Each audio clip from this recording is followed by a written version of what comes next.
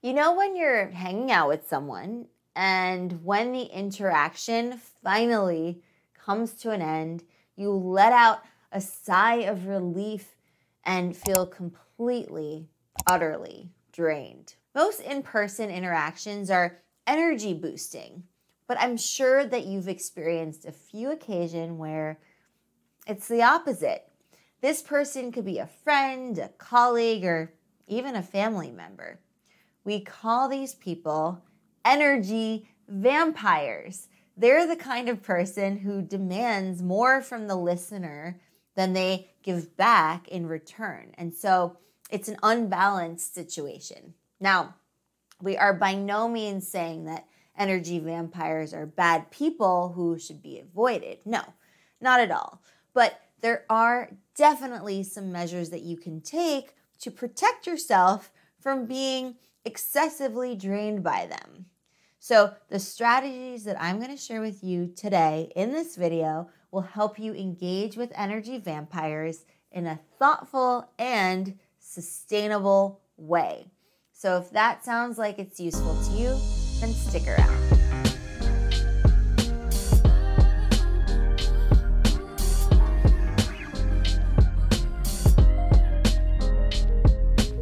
What is up, Explorers? Mary Daphne here of exploring.co, where we believe social skills are the key to the good life. What's the good life? It's where you call the shots, you have a crew you can count on, and you're on a mission that you care about. Before we jump in, I wanted to let you know about a great free resource that we've created for the Exploring community. It's a comprehensive small talk guide. Click the link in the description box below to get the free downloadable delivered straight to your inbox. Okay, now back to energy vampires. A beautiful aspect of social interaction is that it actively recharges and rejuvenates our brains. Research shows that its salubrious properties cause us to live longer and happier, healthier lives. But not all social interaction is made equal. Not all in-person meetups are going to revitalize us. In fact, some might just drain the life out of us. And that, dear Explorer, is because of energy vampires. We can all probably think of an energy vampire or two in our lives. They may not have always been that way, and they may not remain that way in the future. But the fact is, our most recent interactions with them, we emerged totally depleted, like we've just fallen out of a tumble dryer. Nonetheless, these are often people that we can't avoid, and in many cases, we love many other aspects of them.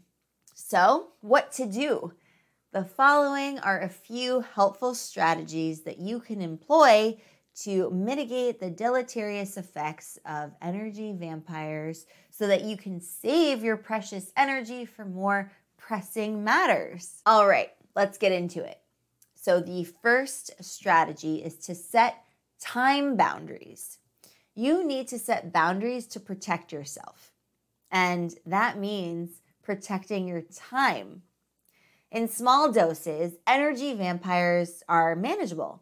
It's like going for a brisk jog. You can quickly recover after that. But in large doses, they can put a serious dent in your day. That's when you need to whip out the garlic. Vampires are presumably afraid of garlic.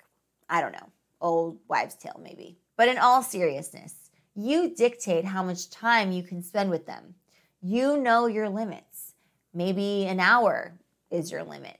Maybe you can only spend 20 minutes with them before you feel utterly drained and exhausted. So you need to figure out your threshold and know it before you meet them. So when you greet them, you let them know off the bat that you only have a certain amount of time to chat. Make it clear at the beginning that you have an upcoming time-sensitive obligation. You don't have to make something up here. It can be as simple as that you've explicitly blocked off time to do something else. They'll understand. Remember, your time is just as important as someone else's. On to the second one. Know when and how to say no. when it comes to setting healthy boundaries, that also means when and how to say no. Energy vampires have an uncanny way of pressuring you into listening attentively when you actually need to be somewhere else. Maybe you have a big exam you need to study for, and your energy vampire friend swung by your library desk to tell you all about how awful their most recent romantic breakup was, and they're just not going away. Don't be afraid to say, "Sorry to cut you off, and I really appreciate that you came over here to tell me about this, but I'm actually in the middle of studying for a huge exam, and I need to get back to it. I'd love to hear more about it when I have the time." This is where knowing how to politely interrupt really comes in handy. And we have a video all about that, which you can check out. The goal is to be considerate of the other person's feelings, but firm in communicating that you have to get back to whatever it was that you were doing. Anyone who cares about you will accept and respect that, even if they put up a bit of a fight in the process. Number 3, choose your ground.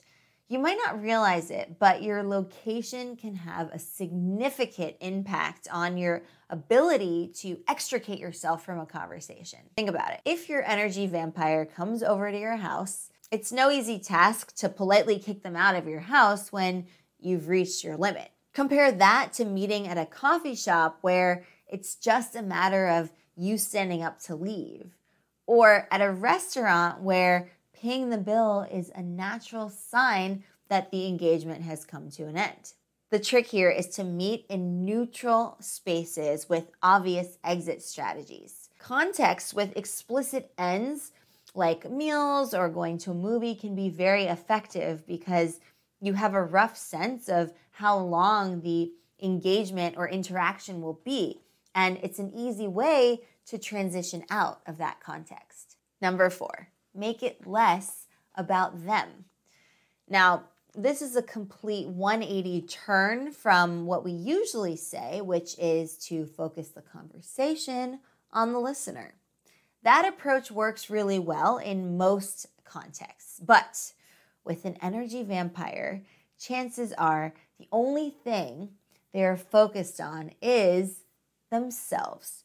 So they don't need your help with that. Energy vampires love to talk about themselves, to make it all about them and to shine the spotlight on their life, celebrating, complaining, and everything in between. So, for your own sanity, each time they dive into a topic about themselves, make it a game of finding ways to tie what they're saying to something bigger than themselves. It could be society, art, politics, science, or just a recent book or article that you've read. If you're lucky, you'll land on a topic that they're passionate about, and the conversation goes from a one-sided soliloquy to a pleasurable and engaging discussion of more worldly matters. Number 5, plan your topic ahead of time. So related to the point above, sometimes the best way to combat an energy vampire is to make sure that you control the reins of the conversation. A good way to do this is to prepare what you plan to talk about ahead of time. If nothing comes to mind, turn to the resources around you for inspiration. Watch an educational YouTube video. We have loads of those on our channel, hint, hint. Listen to a podcast, watch a TED Talk, or listen to an audiobook. Make some mental notes or even jot them down on paper. Now, it might sound a little bit weird to have an agenda if this is a close acquaintance of yours, but the point is to have some brain fodder. So have a list of meaningful things to discuss so that the conversation doesn't devolve into an hour-long deep dive into their aches and pains, literally and figuratively. This tactic works when your engagement is pre-planned. Less so for the spontaneous ones, but you can also prepare yourself for an unexpected encounter by having a more generic set of talking points that you're ready to whip out on the spot. All right, there you have it. 5 powerful ways to fend off an energy vampire. Let's quickly recap. Set a time limit on your interactions so that you don't get drained past the point of recovery. Learn how and when to cut the conversation off when that time limit is reached. Choose a neutral space with a clear exit strategy. Make the conversation about more than just them. And plan ahead so that you can steer the conversation towards a topic of substance. At the end of the day, an energy vampire can only drain as much energy as you allow them to. You are your own boss. So if a conversation ever reaches a point that you aren't comfortable with, don't hesitate to take control and put an end to it. Be polite, thoughtful, and respectful. But most importantly, be firm. The more prepared you are, the tighter grip you'll have on the reins of the situation. So now that I've shared our thoughts, I would love to hear about your experiences with energy vampires. What warning signs do you look for? What defensive strategies have worked for you? Share that with me and the Exploring community in the comments below. And if you love this lesson, please be sure to let me know. You can give this video a thumbs up on YouTube. And if you haven't done so already, subscribe to join our tribe of Explorers so that you never miss a lesson.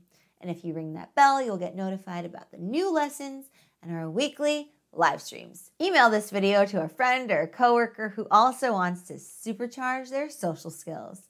And while we're at it, feel free to also share this video with your friends on Facebook and Twitter as well. And remember, the write-ups of these lessons are always available on our blog over at exploring.co blog. With that, have an awesome week, Explorers. Thank you so much for joining me, and I will see you next time for your next Exploring lesson. Happy exploring!